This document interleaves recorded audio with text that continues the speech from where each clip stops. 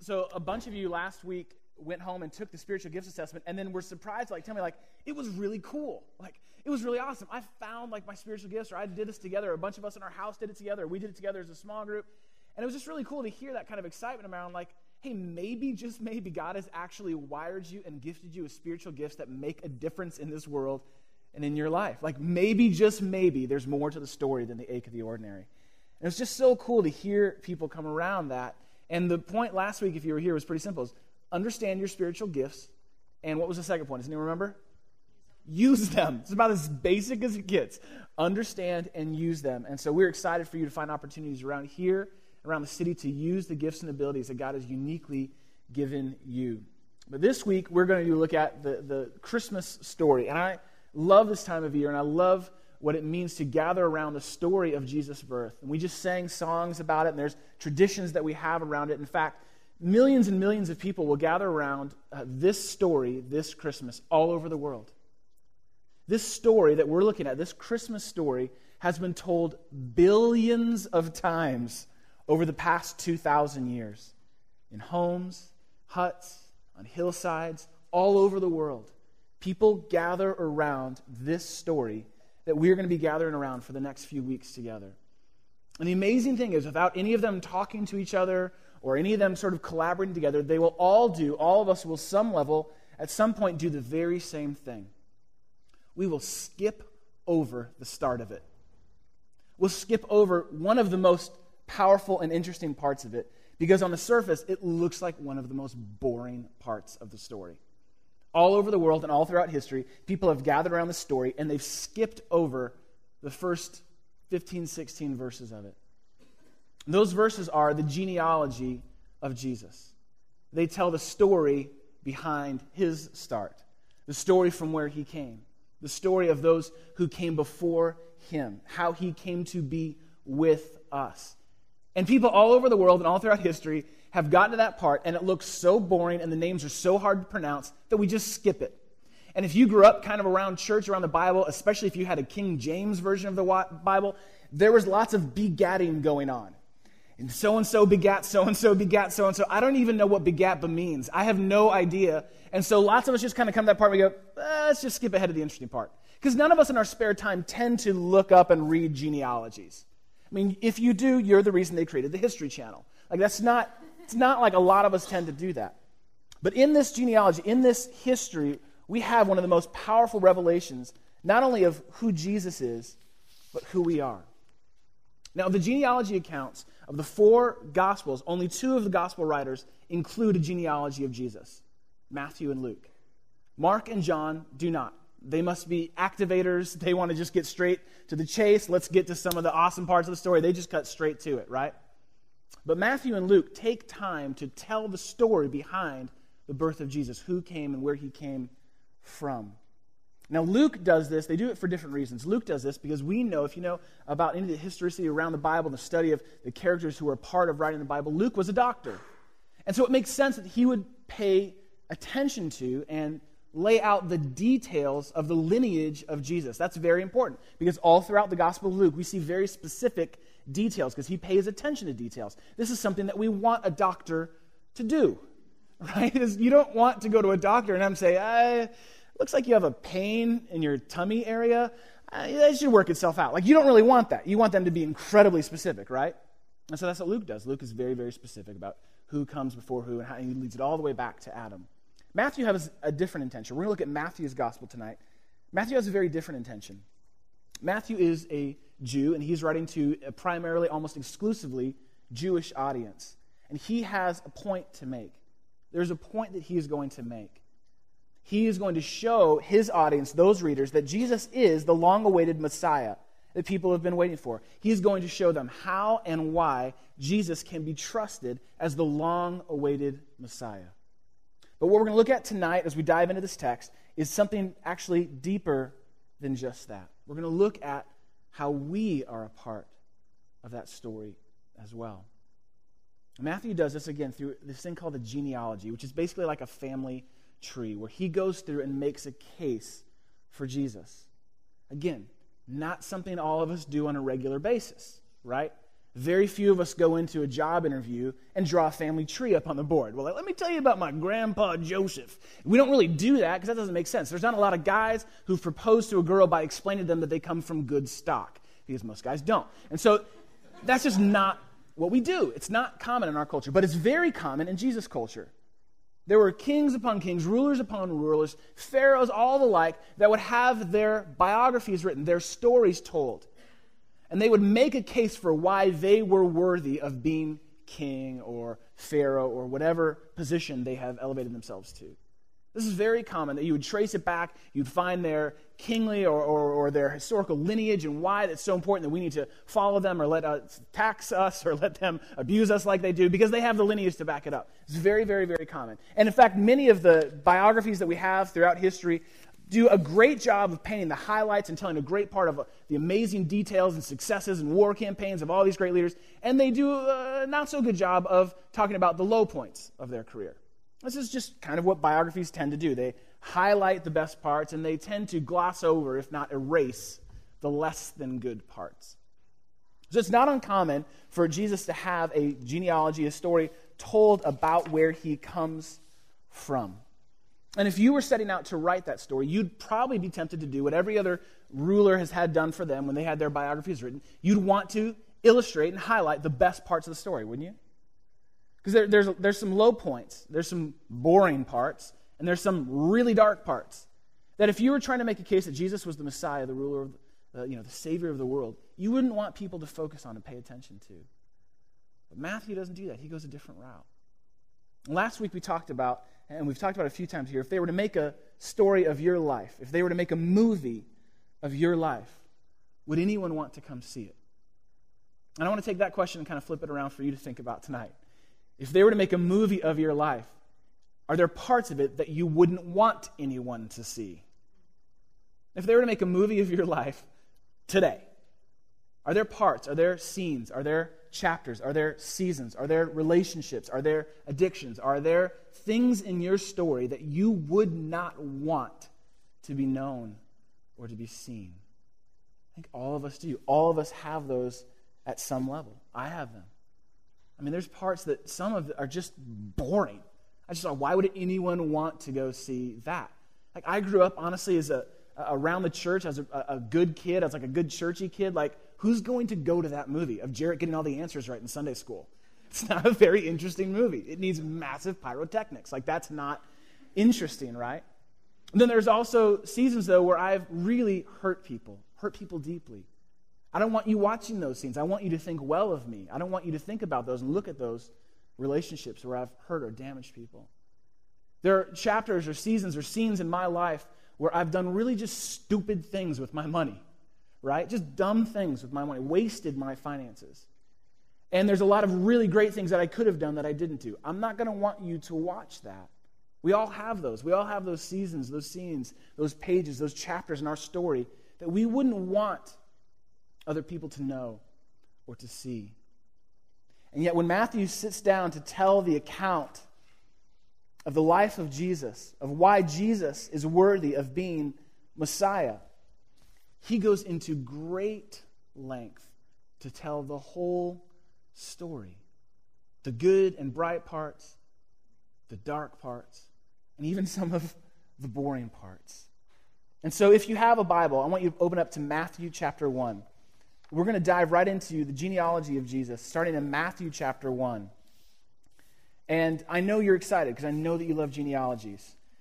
And we're going to look at this thing and pay attention to this thing to see the point that Matthew is trying to make, not only about Jesus, but about you and I as well. Matthew chapter 1, verse 1. These are the opening pages of the New Testament, opening pages of Matthew's gospel account of the life of Jesus. And we see what Matthew is going after in Matthew 1, verse 1. It says this: this is the genealogy of Jesus, in case you were wondering. There's going to be some begats coming, all right?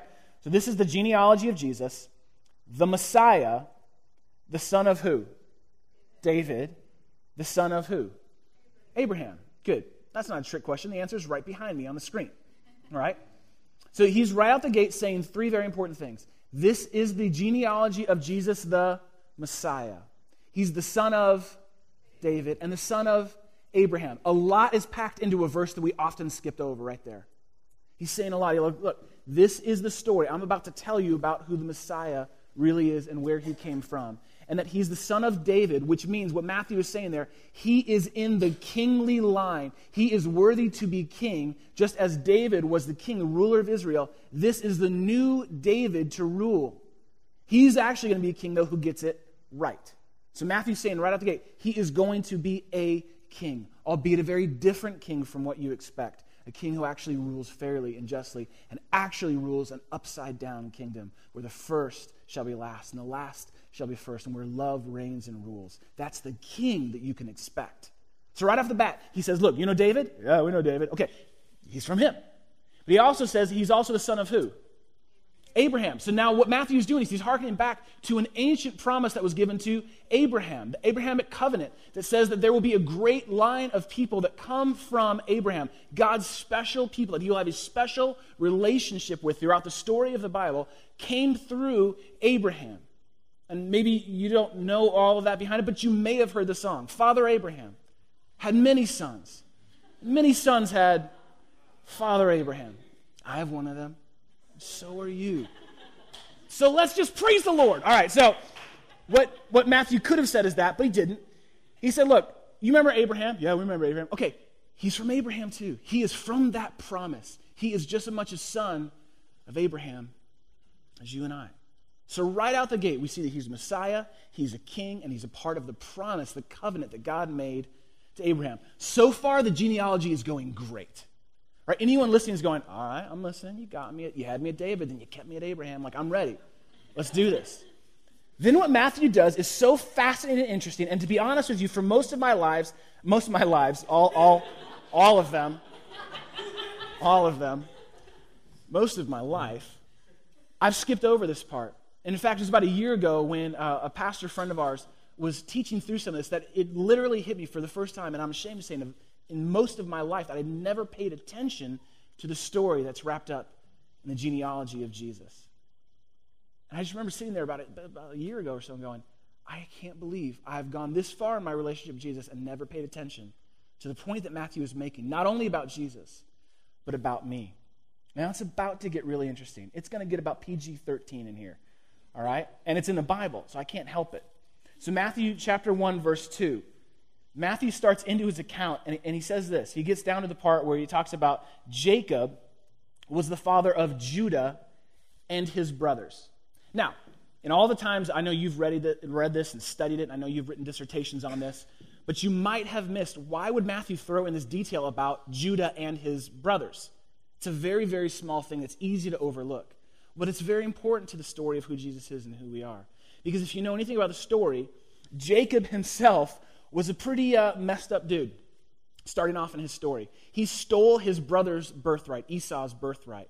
He connived and did a little identity theft of his brother and stole the birthright that belonged to his brother Esau, and spent half of his life running from God and running from a very angry, and as the Bible tells us, hairy brother, right? So that's Jacob. So we're starting right out there with Jacob. This is a guy who starts his career by cheating, by stealing, identity theft. Right? Eventually is broken by God, has a son, has actually a litter of children, and one of them is Judah, but there's several other brothers that Matthew wants to pay attention to, because one of Judah's brothers was a kid named Joseph. Joseph has a fascinating story that we just don't have time to go into tonight. Joseph was hated by Judah and his brothers. In fact, Joseph was so hated by Judah and his brothers that they set out to kill him. Joseph was the favored son of Jacob. And so Judah and his brothers put together a plan to kill Joseph. Now, if that's not sibling rivalry to the extreme, I don't know what is. My brother used to hit me across the back seat of our Plymouth, but this has taken it to another level. They're going to kill him. When they get to the point of killing him, they realize they probably shouldn't kill him. That would be bad. And so they throw him into a pit and sell him into slavery, a much better option. Judah and his brothers sell their brother out and then stage his death to convince their father that they had nothing to do with it. So this is the genealogy of Jesus. Judah and his brothers have blood on their hands. They've sold Joseph into slavery. But if you know the story of Joseph, Joseph continues. He goes to Egypt. He rises to power and influence in that faraway country. And when a famine hits his homeland, it is his exact brothers, Judah and his brothers, who come to Joseph, assuming he's dead or long gone. And it is Joseph who is the savior of his family, of Judah and his brothers. We see a fascinating story, what these guys meant for harm and destruction in Joseph's life. Another story is told. And Matthew wants you to know, to pay attention, that Judah, right out the gate, and his brothers have blood on their hands. These are not perfect Christian, churchy kind of people. So we have identity theft, attempted murder, slavery. This is all just in the first couple verses. But let's move on. The story gets really interesting, the genealogy of Jesus. Jump down to Matthew 1, verse 3. It talks about Judah now being the father of Perez and Zerah, or however you want to put it, Zerah, however you want to pronounce it, whose mother was Tamar. Now again, this is why so many of us skip over this. It's like, where do these names come from? Well, they're old names from another country, so they weren't called Kevin and Chris. Okay, these are ancient names of a faraway culture, right? And this is telling a story of how Judah had two sons, and that their mother was Tamar. Now, this is scandalous for two reasons for Matthew to include this. First is, genealogies very, very, very rarely included women. In that culture, it was the male who was dominant. In that culture, that's how genealogies were told. It was the father who gave the name and the birthright and the family, sort of story to the son, and then that son gave it to their son. That's how genealogies were told. Women were many times, in that culture, left out of the story. But Matthew, in just the first 3 verses, mentions Tamar. Scandalous because she's a woman. Scandalous also because she is straight up shady.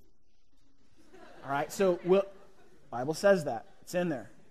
This is what happens. I'm only going to tell you a little bit because, again, we have some kids in the room. I got to keep it PG-13, all right?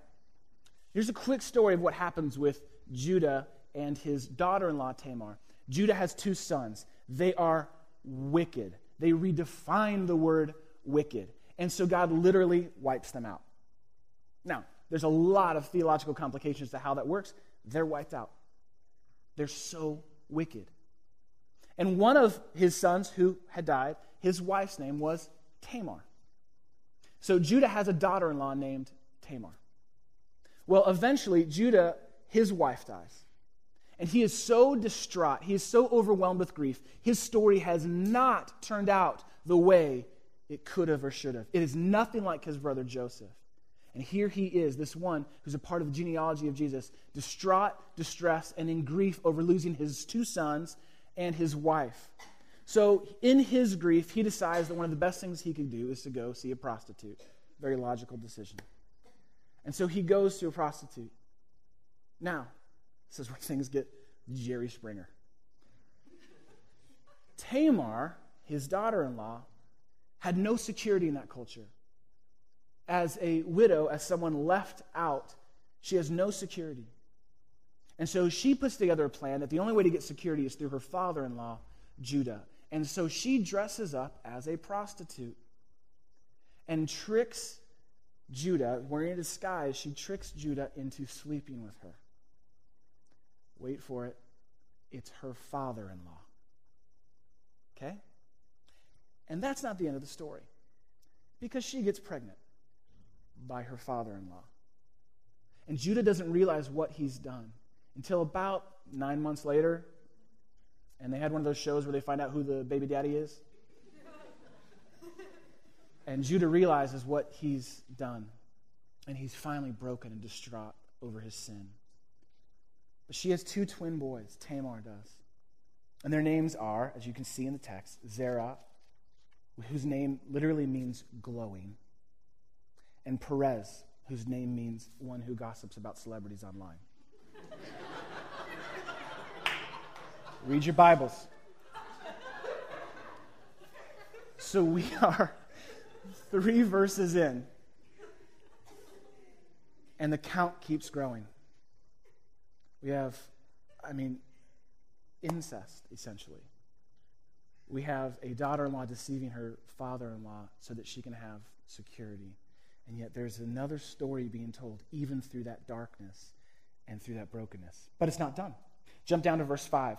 We can see that we're going to kind of cut into about the middle of verse 5. Salmon was the father of Boaz, whose mother was Rahab. Do you see that there in verse 5? Matthew 1, verse 5.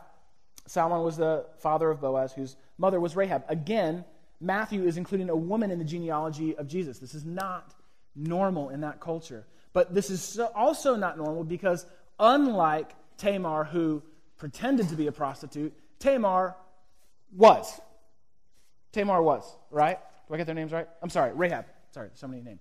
Rahab actually was a prostitute, like a card-carrying prostitute. And she lived in a city called Jericho. And Jericho at that time was one of the enemies that was standing against the people of Israel. And so Joshua, you ever heard that song? Joshua fought the battle of Jericho. So Joshua is about to take on the city of Jericho, an enemy of his people. And he sends some spies in to see what's going on, to see what kind of the lay of the land. These two spies are actually saved and protected by a prostitute named Rahab. But she makes a deal with them before they leave, before she rescues them and saves their lives. Will you protect me? When you overtake the city, which I believe you will you and your God protect me? She is not part of the Jewish people. She's not part of that nation of Israel. She's an enemy at that time. And she says, will you protect me? And they make a covenant. They make a promise. Yes, we will. And Jericho is taken. It's an amazing story. And the army moves forward, but in the process, they save Rahab, a prostitute. Her and all of her family are not only saved, but they are now enfolded into the family and the people of God.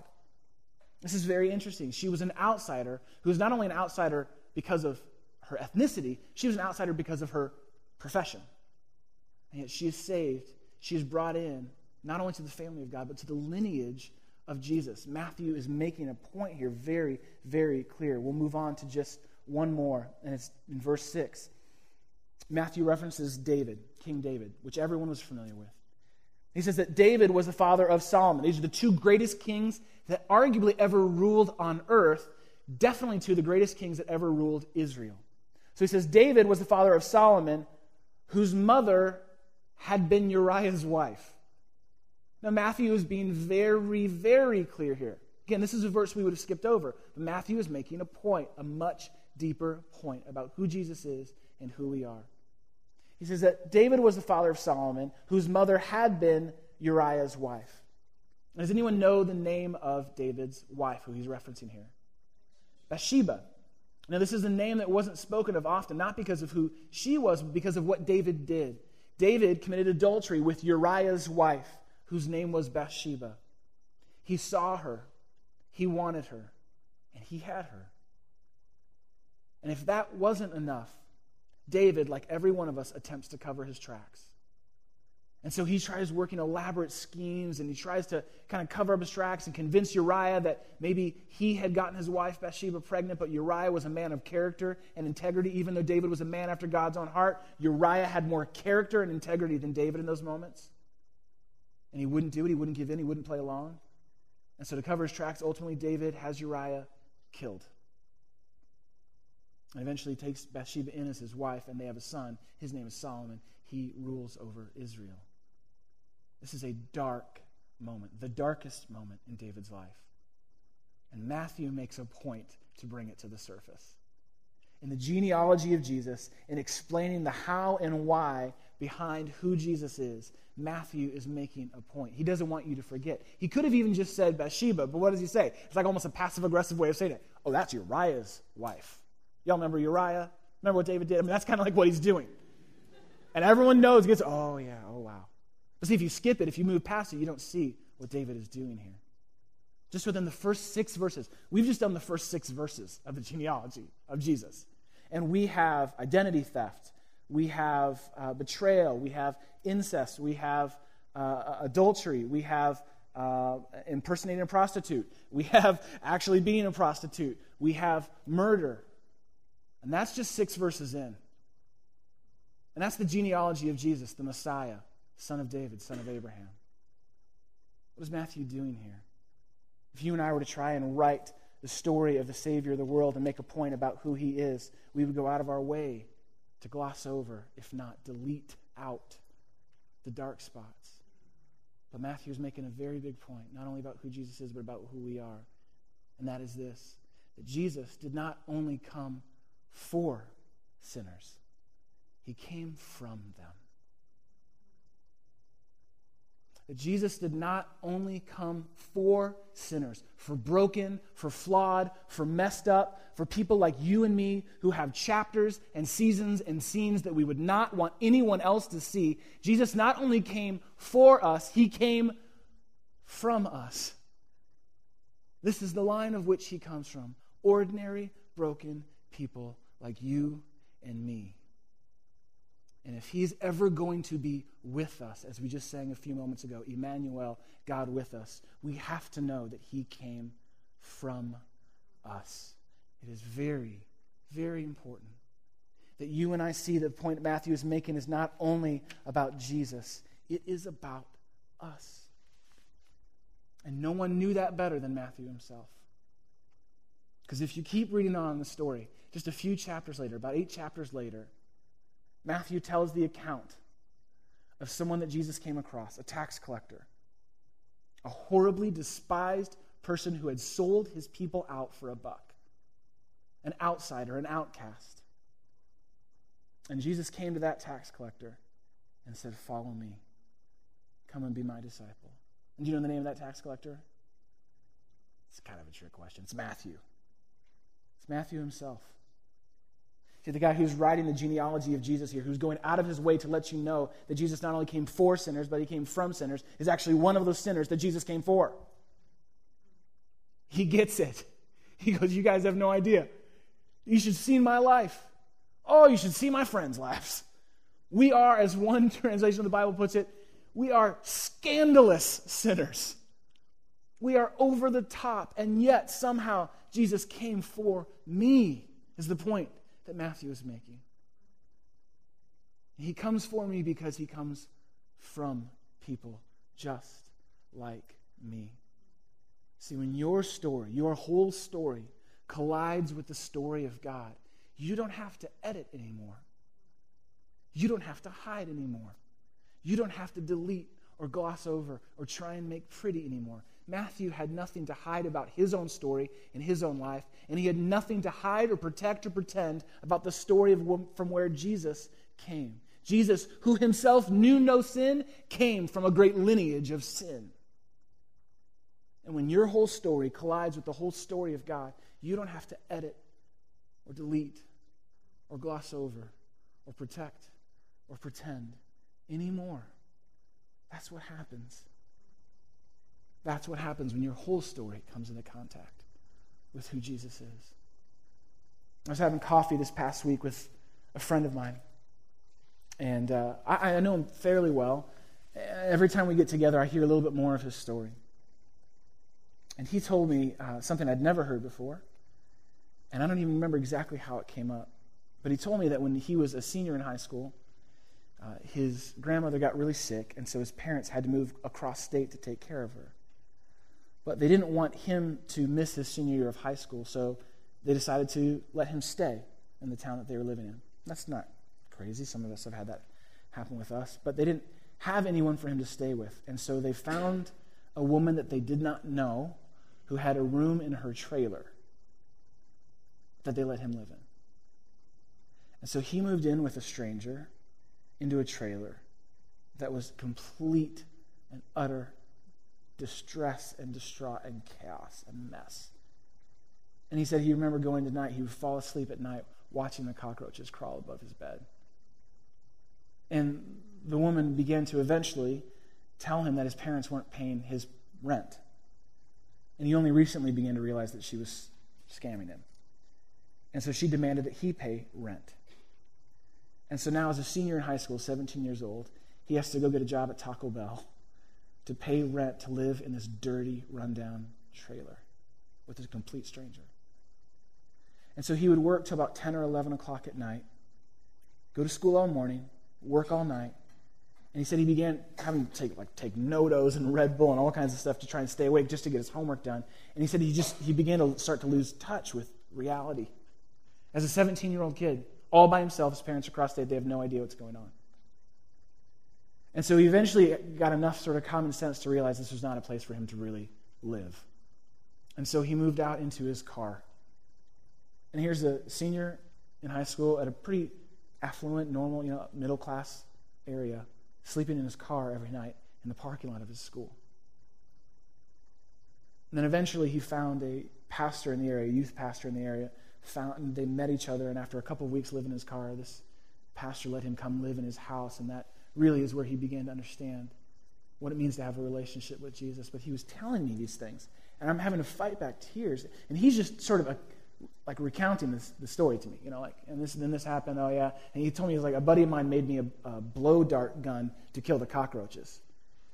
And there's a couple things wrong with that. I'm like, you can step on them, and you don't need a ninja weapon to destroy cockroaches, but it makes the story interesting. And as I'm sitting across from him, I have such deep compassion for him. And I just asked him, I said, do you, tell me you've gone to some sort of counseling or therapy to process through this.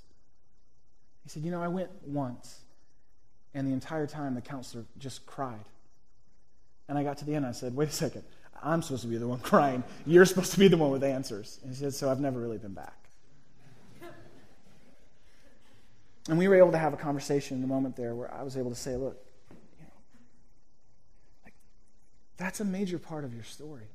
That's not normal. That's not normal. And when we began to talk, because he's a friend, I said, my hunch is your lack of trust in people stems directly back to that. That your cynicism is somehow rooted back to that abandonment. That's what that is. As I began to understand and listen and understand more and more and more of his story, it began to hit me. Like, what if his story were fully, all of it, turned over to the transformational love of Jesus? Now, this is a guy who knows Jesus. He would call himself a Christian, but there are major parts of his story that are unprocessed, that haven't been brought fully to who Jesus is. And that for most people, honestly, the only reason I know that is because I kind of kept prying a little bit to hear that part of his story. And it just made me think about what we were talking about and what we'd be looking about here this weekend. Is as Matthew so honestly and openly tells the whole story from where Jesus came. It makes me wonder, what would it look like if you and I were to tell our whole story to him? And to bring all of who we are to all of who Jesus is. Because the truth is about your life, about my life, is there are moments, there are seasons, there are chapters, there are scenes, there are pages that we have tried to tear out, that we have tried to keep anyone from ever seeing. That we do a lot, we exhaust a lot of energy and effort on editing. And I just have to wonder about my own story and about yours, is what would it look like for you and I to bring all of that to Jesus and say, okay, here's all of who I am. And if it's true that you not only came for sinners, you came from sinners, then there's not a single thing in my story that will shock you or surprise you or keep me from your love and acceptance of me. Isn't that interesting? That there's not a single thing in your story that will shock or surprise or suppress the love of God from your life. The only force working against that is you keeping your whole story, your whole life, your whole self, your whole followership from Jesus. That's what's working right now against you. It is true that there's an enemy, there's a force in this world that is working to destroy the very life that God promised you. And so often we give him the keys when we try and edit, gloss over, delete the parts of our story that actually Jesus is familiar with. Though he had not an ounce of sin in him. It's all throughout the pages of his genealogy. And so I wonder, and I want us to really think seriously about this. What would it look like this Christmas for you to bring your whole story to Jesus? What would it look like for you to bring your whole story to Jesus, knowing full well that you cannot shock, that you cannot surprise, and you cannot suppress the love of God from your story? What would that look like? What are the parts of your story, your life? They may be in the past, they may be right up to this very moment when you walked in these doors tonight, that you are trying so desperately to erase, to delete, to ignore, to shine over, to edit down. What if you were to say, in an act of absolute trust, Jesus, I want to bring all of this to you. And I want you to do what only you can do with my story. I want my story to collide with yours.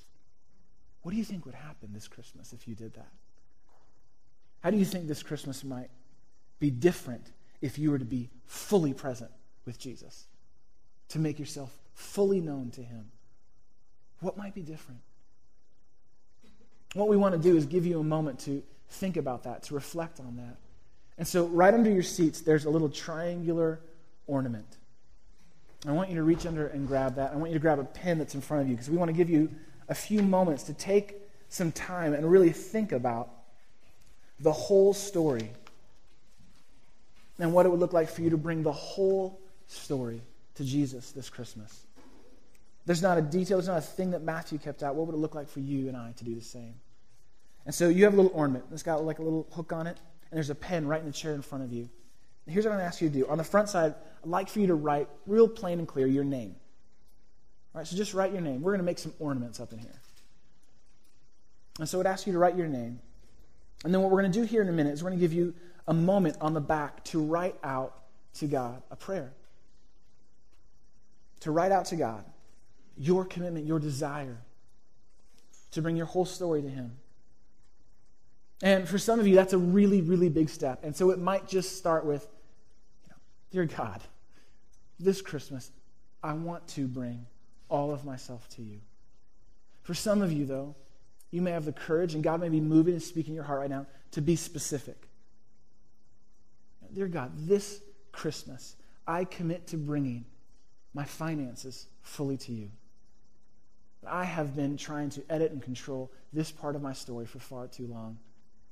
And I'm embarrassed or ashamed at times of what I do, the way I waste my money. I want this Christmas to bring that to you. Or I want to bring this unhealthy relationship to you. And I've tried to manage it. I've tried to make sense of it. I've tried to convince all my friends that no, it's actually good and actually is going to work, despite the fact that every one of them told me it's not. And I want to bring this unhealthy relationship to you. Maybe it's a dating relationship. Maybe it's a broken relationship in your family. I had a friend tell me this last week that she has a deep friend of mine, dear friend of mine. She has a sister she hasn't spoken to in 4 years. And it's kind of normal. It's become normal. It's not normal for anyone who's in a relationship with God. And so maybe it looks like I want to bring that broken, that unhealthy, that lost relationship to you, that addiction to you. This Christmas, I want to tell the whole story of where I go when nobody's looking, of what I do to cope, to try and get through life. Patterns that may have run through the past that I've tried to gloss over, pretend like never happened, or maybe running right up to this very minute right now. Or maybe for you, it's the fact that you just need to write, I'm bringing my whole story to you, and it's pretty boring right now. We spent the last couple of weeks looking about what it means to have an extraordinary life with Jesus, and you may just have to say, you know what, it's boring, and I don't know what to do, and I want your extraordinary to eclipse my ordinary this Christmas. And you just need to admit it. You just need to write it down. And so for the next few moments, that's what we're going to do. We're going to stop editing. We're going to stop pretending. We're going to stop deleting. And this Christmas, we're going to bring all of who we are to Jesus. And for some of you tonight, that may mean for the first time in your life that you enter into a relationship with Jesus. If it's true that the Savior of the world that had been promised all these many generations, the Messiah, son of David, son of Abraham, came not only for people like you, but from people like you. And if it's true that there's nothing in your life that could shock or surprise or suppress the love of God from your life, maybe this Christmas is the Christmas that you enter into a relationship with Jesus. That you say, you know what, this is a Christmas. I've been running as fast as I can, as far as I can, and I want to come to you this Christmas, Jesus. And you would write that on your ornament. And then here's what we're going to do. What we love about our church is that we are committed to being a church where everyone is accepted, no matter where they're at, no matter where they've come from, but everyone's expected to grow. And our story as a church is a story of people like you and me who bring our whole story to God and to each other. And so we have this Christmas tree, this straight-up urban Christmas tree that we are going to put right up here in the front of the stage. And we're going to ask that each of you come and hang your ornament on that tree. And it's a way for us to symbolize that this church is made up of people just like the ones that Jesus came for and from. And that there is nothing in this world that can shock or surprise or suppress us from the love of God. Can you imagine can you just imagine sort of how that would actually feel when we gather together on Sundays, when we gather together in small groups, when we serve together throughout the week, if we actually lived like we didn't have to hide or pretend or edit our stories anymore, where people are actually accepted and welcomed and brought in despite what they bring in with them, where people are actually encouraged to not have to hide or pretend or try and convince us that they're more spiritual than they are because none of us are? Can you imagine what that would be like if all of us brought all of our story to all of who God is? That can start right now, this Christmas.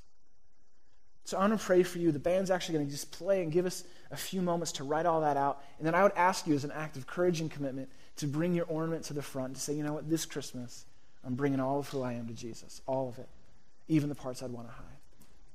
So let me pray for us, for you, for me right now, and then we'll do that together. Jesus, we thank you. We thank you, first and foremost, that we can have relationship with you. And the reason we can have relationship with you is because of what you've done. Not just what we celebrate at Christmas, but what we celebrate at Easter, that you defeated sin and death, that you made it permanent forever, once and for all, that there's nothing that can separate us from the love of God, which is in you, Christ Jesus, our Lord. And so I pray that you'd give us the courage, even now, especially now, to write out, to write down, to bring together to the front our whole story. And it looks different for every one of us, but the themes and threads are the same. As we are people who are desperately in need of you.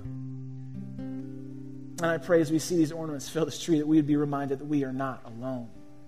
We are not alone outside of a relationship with you, that you are here, you are present, you are moving in our lives. And we are not alone with each other. But there are people just like me who have struggled and strived and tried to put this life together and make it work. And we just fall on our knees and say, no, this Christmas, this year, I'm going to depend on Jesus. I'm going to depend on the one who came for and from. That's our prayer, God. That's our hope for this church and for our lives. And we want to see you move and remind us of that right now. In your name, amen.